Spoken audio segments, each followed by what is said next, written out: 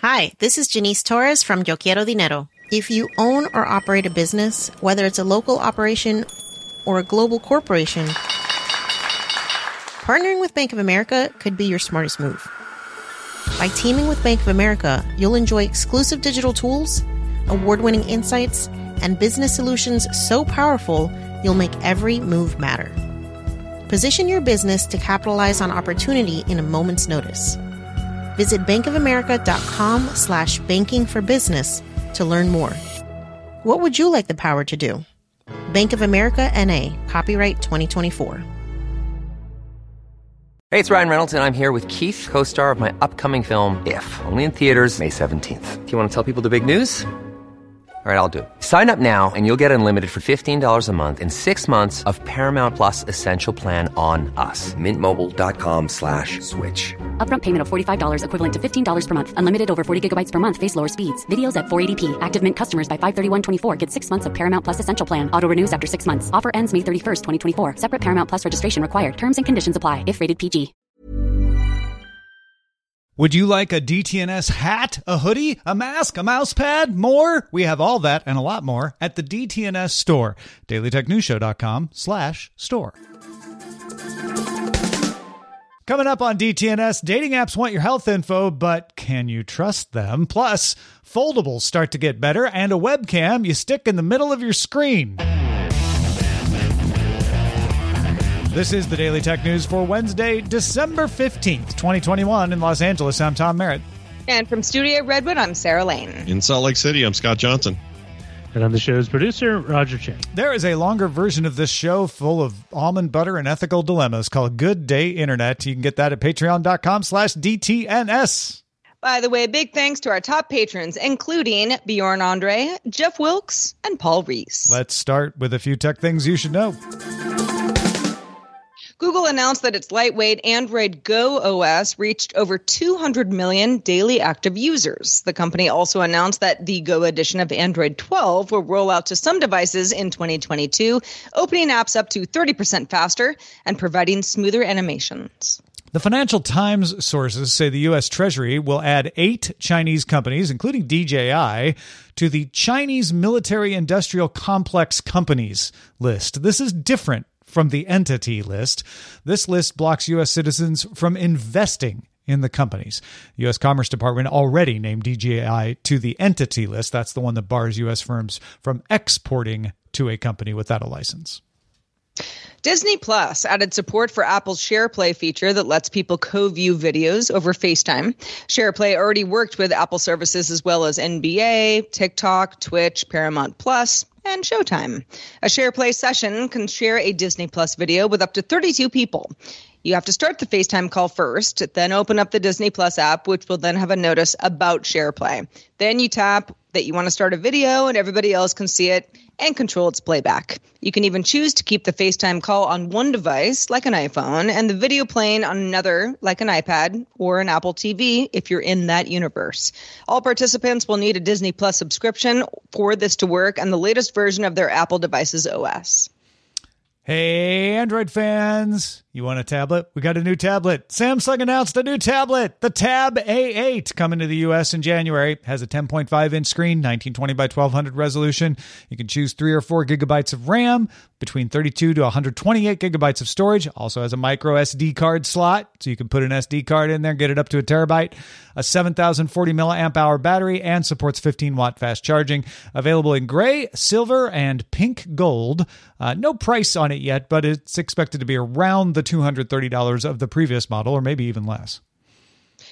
A little bit more Apple news. The company removed mentions of its announced program to scan iCloud photos for child sexual abuse materials, or CSAM, from its child safety webpage. Apple announced it would indefinitely delay the feature back in September following concerns from privacy and security researchers. Given that they launched the modified text message notification and they removed this, I feel like this one's done, that we're not going to be seeing that.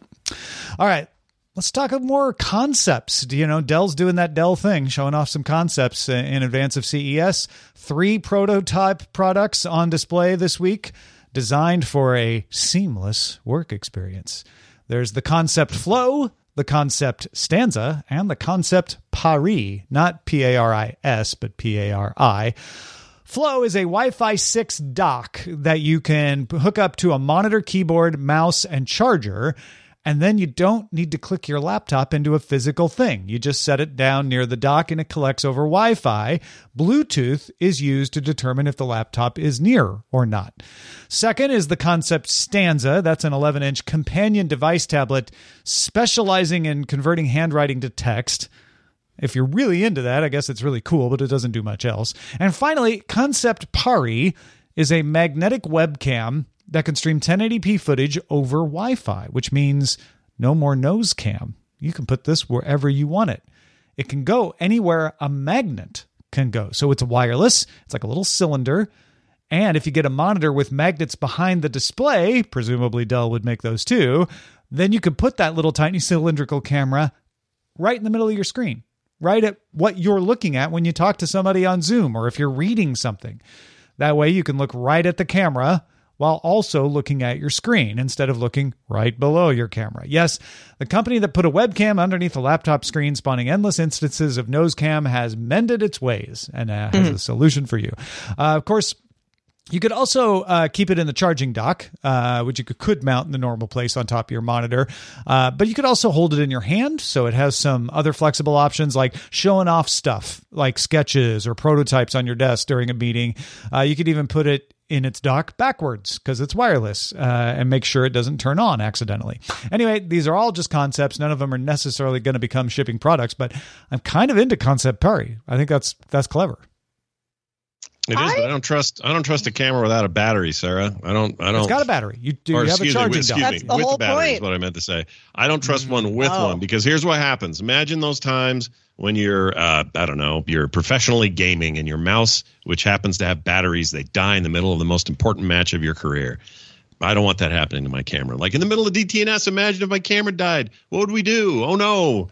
We'd all freak out and everyone would be mad at Scott for his camera going dead. So that's the only caveat. Otherwise, that's a really cool idea. I just don't know if I trust batteries. It's a cool idea. I wasn't aware that nose cam was such a thing. I understand what it means. And it's something that I think a lot of us deal with. My webcam is above my screen. And so you probably get a little nose cam going on there. Putting a camera in the middle of your screen while your eye level would be nice because of that, it doesn't seem like it makes a lot of logical sense for the person with the webcam. What if that webcam's right over a really important word? But it's tiny. Well, that's kind of the idea. This thing is like smaller than a finger, right? You just pop it in the middle. You can work around it. You can move your window around.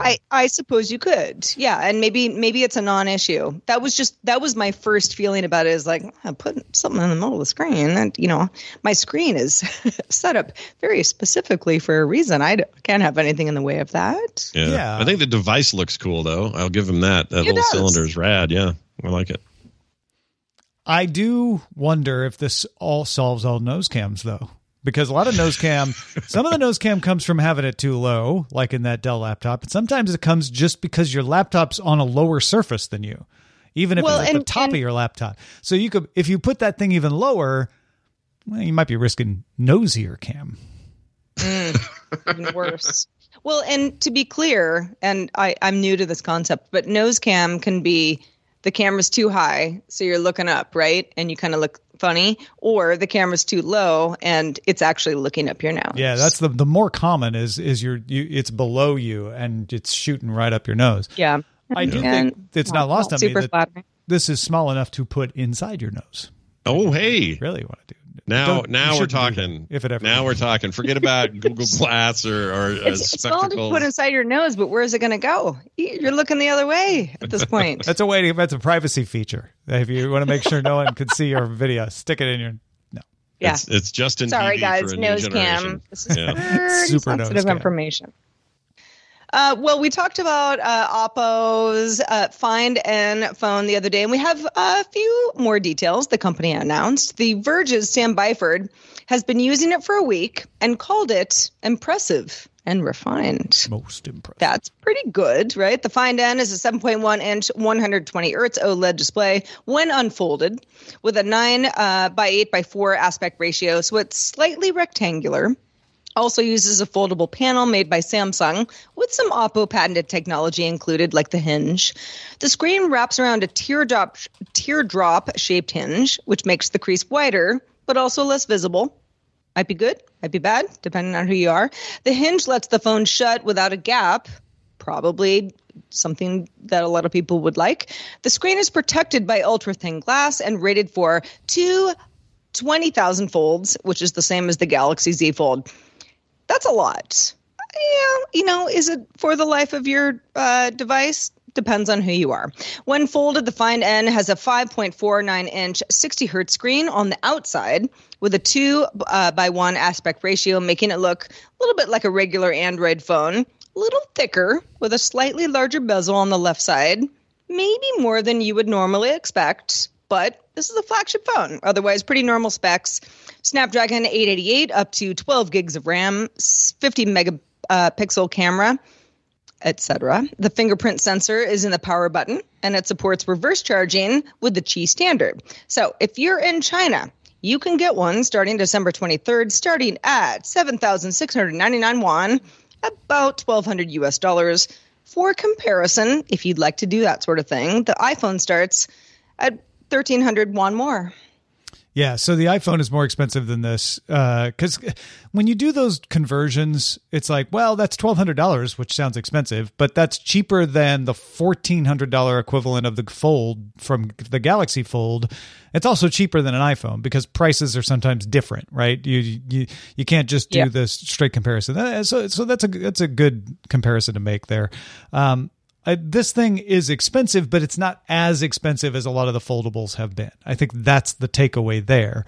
I think this shows that there's something to the foldable market. The fact that Oppo went to the trouble of saying, well, let's get the display from Samsung, which makes the display. If you're like, why is Samsung selling a display to a competitor, Oppo? It's because it's a big company and part of its business is displays and selling displays to everybody, kind of the way Samsung sells chips to everybody, even though it also makes phones. Two different parts of the company. Anyway, this is Oppo saying, let's take that display and let's figure out how to improve on it. Let's make that crease a little less visible. And Sam Byford said that it kind of disappeared, which it never really does with the Galaxy Fold.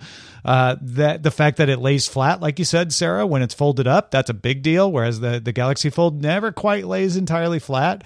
And that screen, even with that little bit of bezel that you're talking about, sure looks like a phone. It's a lot thicker, but it looks like a phone, whereas again, the Galaxy Fold doesn't really look like kind of a tall, weird phone when it's folded up. So this is all incremental progress in making foldables work a little better. And I think that is telling. The fact that we're seeing that kind of progress means maybe there is a market here.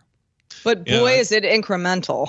Yeah, we've been talking about this for a couple of years now. Feels like it. We're I remember still getting to that point. I remember hearing about the first one and going, the first foldable I'd seen and went, I don't know about this. This seems ridiculous to me and kind of, prototypey and not going to be a thing that we'll see do very well.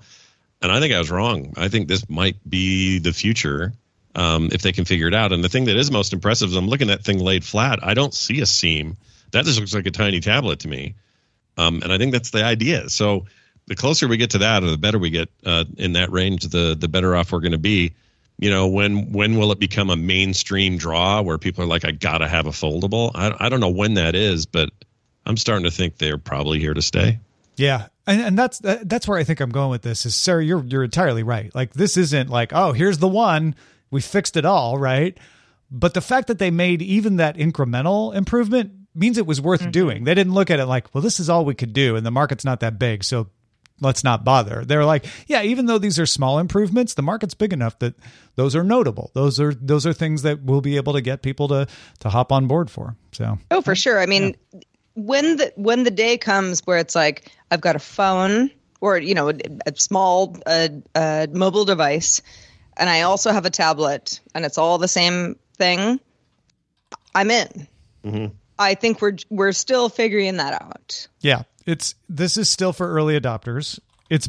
But it's getting better every time. So that time when you might be like, hey, I think that's the one. I mean, obviously everybody's waiting for Apple to come out with theirs. That often is the harbinger of a product category being accepted. But yeah, everybody's waiting for that one. Yep. We get some of our best ideas on what to talk about on the show from you. Man, we do a lot of work. We look at Feedly's, we look at Google News, we look at TechMeme, we look at subreddit. In fact, your subreddit is one of the best ways to let us know, hey, this is important to us. So get on in there and vote at dailytechnewsshow.reddit.com. Hi, this is Janice Torres from Yo Quiero Dinero.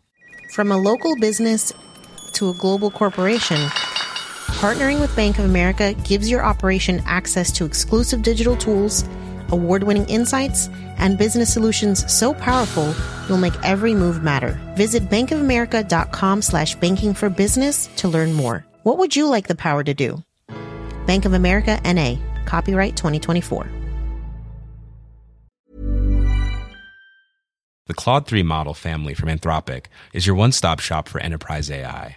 With models at every point on the price-performance curve, you no longer have to make trade-offs between intelligence, speed, and cost. Claude 3 Opus sets new industry benchmarks for intelligence. Sonnet strikes the perfect balance between skills and speed. And Haiku is the fastest and lowest cost model in the market, perfectly designed for high-volume, high-speed use cases. Join the thousands of enterprises who trust Anthropic to keep them at the frontier. Visit anthropic.com/Claude today. My business used to be weighed down by the complexities of in-person payments. Then, Stripe Tap to Pay on iPhone came along and changed everything. With Stripe, I streamlined my payment process effortlessly. No more juggling different methods. Just a simple tap on my iPhone and transactions are complete. What's truly remarkable is how Stripe caters to all my customers' preferences. Whether they're using cards, Apple Pay, or other digital wallets, Stripe ensures a smooth checkout experience every time. Setting up Stripe was a breeze, taking just minutes to get up and running. From local markets to global retailers, Stripe helped me expand my reach and grow my business with ease. To learn how Tap to Pay on iPhone and Stripe can help grow your revenue and reach, visit stripe.com/tapiphone. All right, you want to go to Norway? Let's take a trip. Let's talk about data protection. Norway's Data Protection Authority has fined dating app Grindr 65 million Norwegian krone, which is about equivalent in US dollars, 7.1 million. The authority determined Grindr violated the GDPR by sharing some data, including sexual orientation, with advertisers without proper consent procedures. Basically, until it changed the practice in April of 2020, Grindr required you to agree to sharing this information in order to use the app at all. That is a big GDPR no-no. This kind of thing is notable given the increase of the amount of data individuals are sharing on dating apps themselves. Much more people are manually adding things like vaccination status to their profiles, and apps like Hinge and Bumble are considering features to let users add other kinds of sexual health information. It's a little bit different, though, than just taking that information in general. The conversation, meaning the entity of the conversation, notes that profiles in apps like Grindr and Adam for Adam can include HIV status, for example. Seems like a good thing to do. However, some dating apps like Tinder's sparse structure don't lend themselves to sharing such info and may need to adapt. What this comes down to is y'all goofed. You have too much information that you're sharing, and you didn't go through the right channels to do it. So knock it off, or you're going to pay through the nose with all your crone. Well, sure. Grindr stopped doing it in April 2020, so that's good. But there's a whole question here about data sharing beyond that. That's the news hook of like, hey, they got busted for this. They say they've mended their ways. They even try to argue that this shouldn't have been, and they might appeal it. But there's more sensitive data coming, not just sexual orientation, but also things like sexually transmitted diseases, where people are wanting to share that. They want a good way to handle that kind of sensitive information so that people are informed when they're making dating decisions. Now, you may sit there and say, like, who's going to admit that? And yeah, a lot of people won't, and that's a whole problem of itself. But there are situations where where, like you said, with HIV, for example, people are willing to say, like, yes, I've been tested. This is my status. And it won't necessarily prevent them from getting a date. It's just good practice. You're more likely to, make a bond or whatever. So vaccination status, COVID, what I'm comfortable doing in a world with COVID, that's a huge part of this as well. And so with all of that together, like, these apps need to accommodate that, not only make it easy for people to share, but make it easy for people to share privately, people to be in control of that. No, it's not going to be shared with anyone else but the people they want to share it with when they want to share it. And some apps, it's like you said, like Grindr, Adam for Adam, and others like that are doing okay with this. They're sort of leading the way, but there's a lot of apps out there that are dragging their feet. Yeah, I think that's the big thing. If you're on a dating app, if you're interested in meeting somebody, and I'm not even talking about any app in particular, but an app where people are, potentially going to meet a romantic match, there are all sorts of things that you would potentially want that other person to know about you or want to know about them. And that feels kind of safe, right? Well, but then when you get into a situation where it's like, well, this app is sharing this information with advertisers that, you're not in control of, you don't even really know what it is. You're going to be served ads to you or to somebody that you've talked to on an app, in the future. That's where it gets bad. And it sounds like the GDPR issues that Grindr went through in 2020, they're trying to rectify. But this is something, I think about this all the time, even when I'm sharing information with the company that pays my healthcare. It's like, this is all stuff that is we should have as much information about as possible. Yeah, I don't think we're trying to imply that if you share your vaccination status or your HIV status or some other sexual transmitted disease on a dating app, that it's going to go to advertisers. In fact, I think that Grindr story shows that it's not. They're going to be careful about that. The next step is, but are you going to handle it responsibly? Are you going to make sure it doesn't get shared with other members accidentally? Are you going to be HIPAA compliant or wherever the equivalent is in the country I live in? Are you going to make sure that it's secure, that it doesn't get leaked out in a data breach? I mean, that's where I'm going with this. I'm not worried that Grindr's going to share it with an advertiser. Forget that anymore. It's like, yeah, that ship has sailed. They've been punished for that. But there's even more sensitive data coming down the pike that they need to be even more responsible with than just not sharing with third-party data or third-party advertisers. Back in July, we told you about the 11-inch glass lantern Bluetooth speaker from Sony called the LSPX S3. It was the third version of the speaker and one of the least expensive, although still fairly pricey, at $350. It's taken a minute, but The Verge finally has a full-on review of this very weird but beautiful speaker. On the downside, the candlelight-looking speaker has no play or pause controls on the device itself, only volume, a call answering button, and power. Seems like an odd choice to put the call answering and not the play pause, but okay. It is also a little fragile. It's made of glass. It's got a very weighty bottom, so it's not easy to tip over. But this is, for a Bluetooth speaker that you can move around, something you want to move around carefully. Has no voice control options, so it's not that kind of speaker, and comes in any color you want as long as it's silver. So just the one color. The battery lasts 8 hours on a charge, but again, it's kind of heavy and kind of fragile, so I'm not sure how much moving around you're going to do, but maybe taking it outside, for a barbecue or something like that. The light has 3 modes. One is pretty steady, and you can adjust the brightness on that. One that flickers, and you can adjust the rate of the flickering. They say it's pretty subtle, though. And then there's one that pulses in time with the music, which is also apparently very subtle. The candlelight effect is apparently pretty convincing. The sound quality is clear, and it even supports the high bitrate LDAC codec on Android, which Apple and Tidal and a bunch of others support as well. But no voice control options. No voice, yeah. Oh, is that it? That's the killer for you? Really? Well, okay. Oh, for sure. You're mentioning, it's fragile, made of glass, kind of beautiful. Don't want to move it around too much. Fine. But no voice control?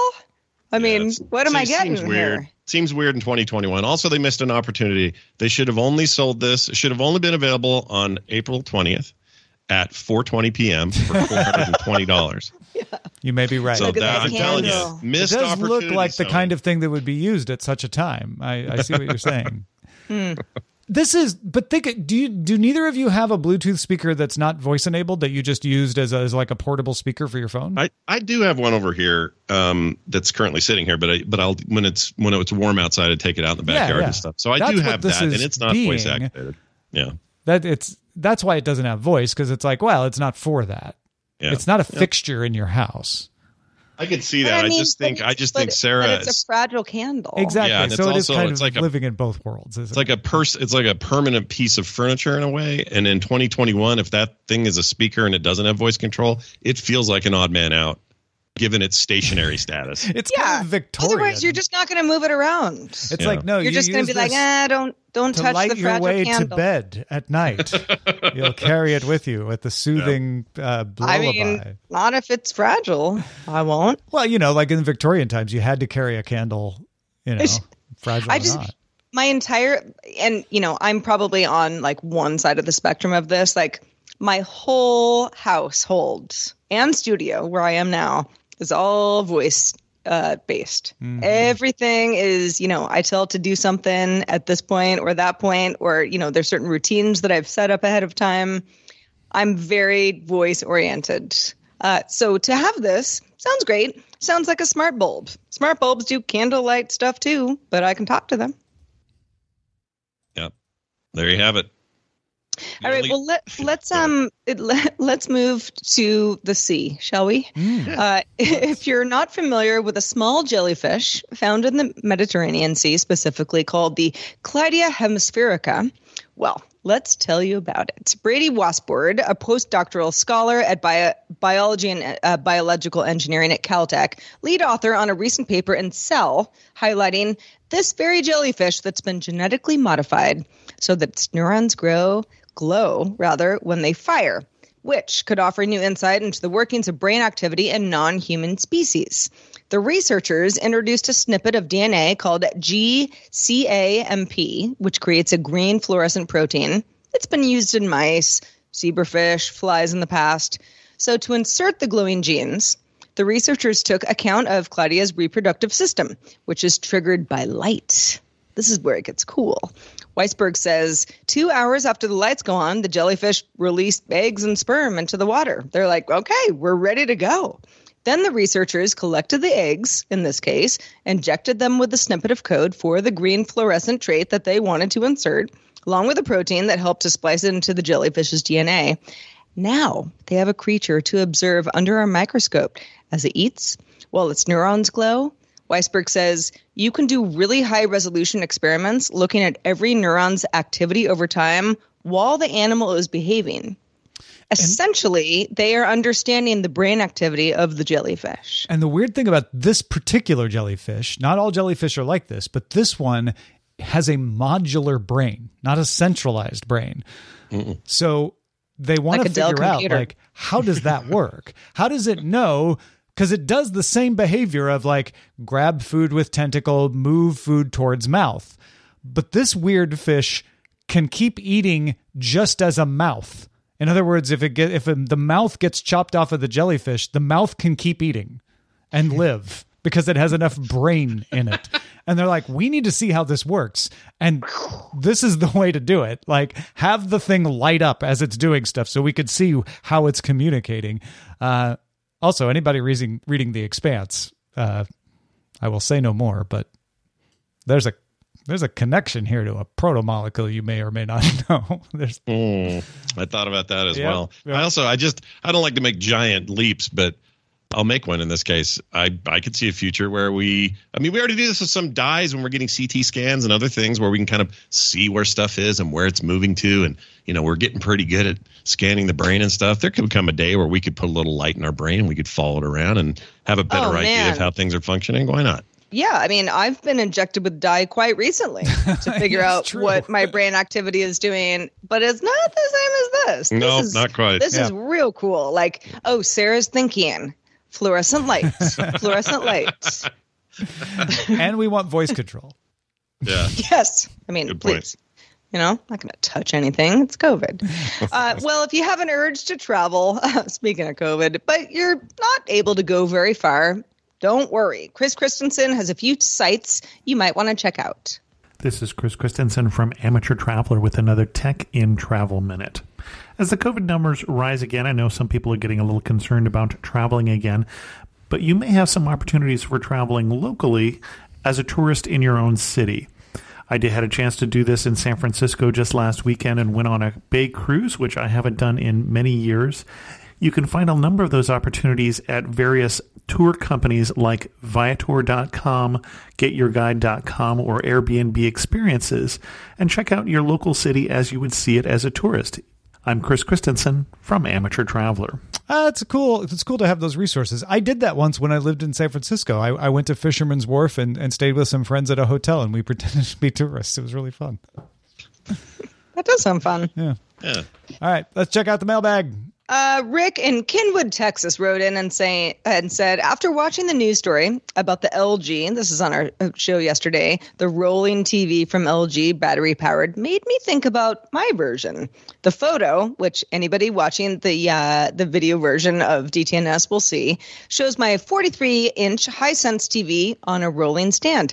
All I need to make it wireless power is a Jackery power box. I think it'd be a lot less money and would have a longer battery life. This is what I usually watch DTNS on while I eat dinner. I love that. I want that just to have it. don't know what the price or battery life of the LG is, but I'm going to guess Rick will probably come in right that he's going to be doing it for cheaper. May not be as stylish as LG, so may not be for everybody, but that's pretty cool. I love the idea of plugging a Jackery into that thing. It makes a little bit of a DIY awesome. situation. Yeah, look at this. People back in the old days, the 60s or whatever, they'd roll a TV in there at dinner and put it up there. This looks great. I want to do what he's doing. Well, and Nathaniel had another thought, kind of piggybacking off of Rick's thought. Nathaniel said, I think the mobile LG is a DIY machine. If I can take it from my workbench to under the sink for a how-to video, to the engine compartment for my car for assembly instructions, to the utility room for furnace wiring diagrams, what a wonderful tool. It's a giant helper tablet. Oh, this is a person DIYing and doesn't want to DIY the TV, but wants the LG TV to help with the DIY. I love the different perspectives on this. It's super cool. Standard. And then we also got Desmond in Richmond, Virginia, with a business model idea based on that Dell recycling program we talked about yesterday. Hey, DTNS. I was just listening to your latest episode 471, where you talked about the new Dell laptops that are designed to have the parts all swapped between them. My mind went to an awesome business program they could design where they can serve the same laptops and reuse the parts for one business. Some of their customers at the business or some of the employees might need very high-end machines to do certain kinds of tasks, while others don't need as high-end machines, and they can move the parts and machines between all the different ones, and Dell would provide the service. That might be what they're going for as an option. Love the show. Been listening since 2005 to Tom every day. Thanks. Hey, thanks, Desmond. And that is the kind of thing that I think Dell is playing around with, whether they've thought of your idea or not. Maybe you should, get on board as a consultant, because I think that's a cool idea to tell an enterprise, like, we will supply you the parts. Your folks can just swap them out as you need them, cascade them down from the power users, to the folks who don't need them. That's a great program. I could totally see that. Oh, and he said he's been listening to me since 2005. So we should mention, if you want to pretend like you're still listening to me in 2005, there's the BuzzTown archive that Amos and folks have put together of all the original Buzz Out Loud episodes from CNET circa 2005 through 2013. Go check it out, buzztownarchive.com. Excellent. Well, we love your feedback, whether it's audio, whether it's written, anything that you have photos to share, we'll take it. We love your feedback. Feedback at dailytechnewsshow.com is where to send that email with your thoughts. Also, we have a celebration today because we have a brand new boss, Bernardo Tellez, who just started backing us on Patreon. Thank you, Bernardo. Yeah, Bernardo gets all of that to themselves. Nicely done, Bernardo. You could be Bernardo tomorrow, though. Patreon.com/DTNS. Nothing's stopping you. Scott Johnson, we'd love to have you also on the show. Let folks know where they can keep up with your work. Well, just the usual old places. You can check out frogpants.com for everything I'm up to. And I'll say this, just as a little bit of a hint drop. If you're a fan of retro video games, meaning old arcade classics and games from your NES era and that sort of stuff, if that's interesting to you, you're going to want to keep an eye on frogpants.com in the coming month. The start of January, we have something really special coming. Watch for that. I'll say no more for now. And if you want to find me on Twitter, you can do that real easy. I'm at Scott Johnson as well.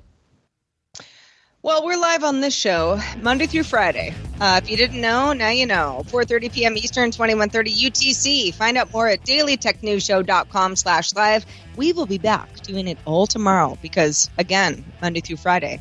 Justin Barberton joins tomorrow. Talk to you then. This podcast is part of the Frog Pants Studios Network. For more information about this and other shows, visit frogpants.com.